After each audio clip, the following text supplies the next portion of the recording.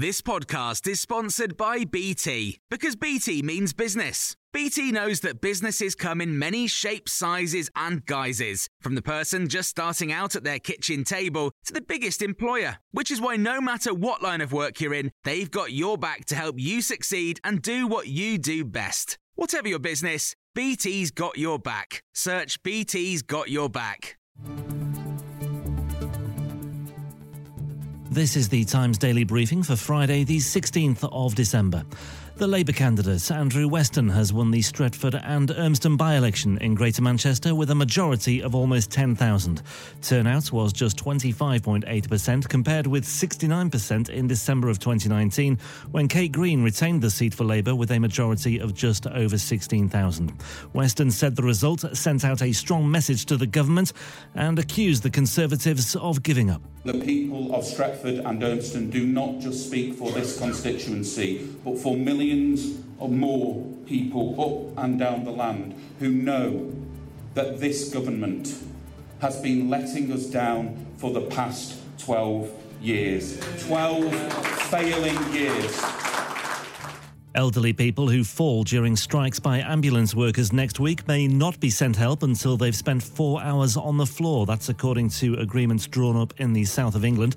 Health leaders say the walkout by paramedics poses an even bigger danger to patients than this month's 2 days of industrial action by nurses, with senior NHS figures planning for mass cancellations of routine care.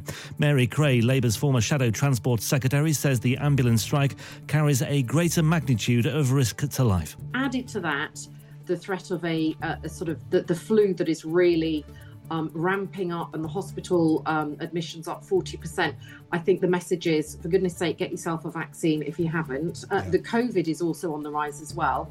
And, let's just hope that none of us need hospital treatment over the Christmas period. A late-night meeting between the government, rail bosses and leaders of the RMT union has failed to prevent the latest 48-hour rail strike, which starts today. The walkout will affect 14 companies and Network Rail, and passengers are advised to only travel if necessary. Some 239 schools and sixth form colleges have received funding to replace crumbling classrooms, dilapidated sports halls and dining rooms, the government has said. Those sites are in addition to the 161 that were previously given the go-ahead by the Department for Education. Education Secretary Gillian Keegan says all the latest rebuilds will be net zero in operation. We've looked at the condition of the school estate, and we've basically had bids come forward. There are some that are 50s, 60s style. They're not particularly energy efficient either, which is why we had an announcement last week to just have some short-term funding to help with the energy crisis actually over the winter, to just get some efficiency in. So there's much more modern methods of construction now. And Virgin Atlantic will operate the world's first net zero transatlantic flight next year. The airline has secured £1 million of government funding to fly a Boeing 787 from London Heathrow to New York using sustainable aviation fuel known as SAF instead of kerosene. The SAF is expected to be produced primarily from waste oil and fats. There's more on all of these stories throughout the day on Times Radio.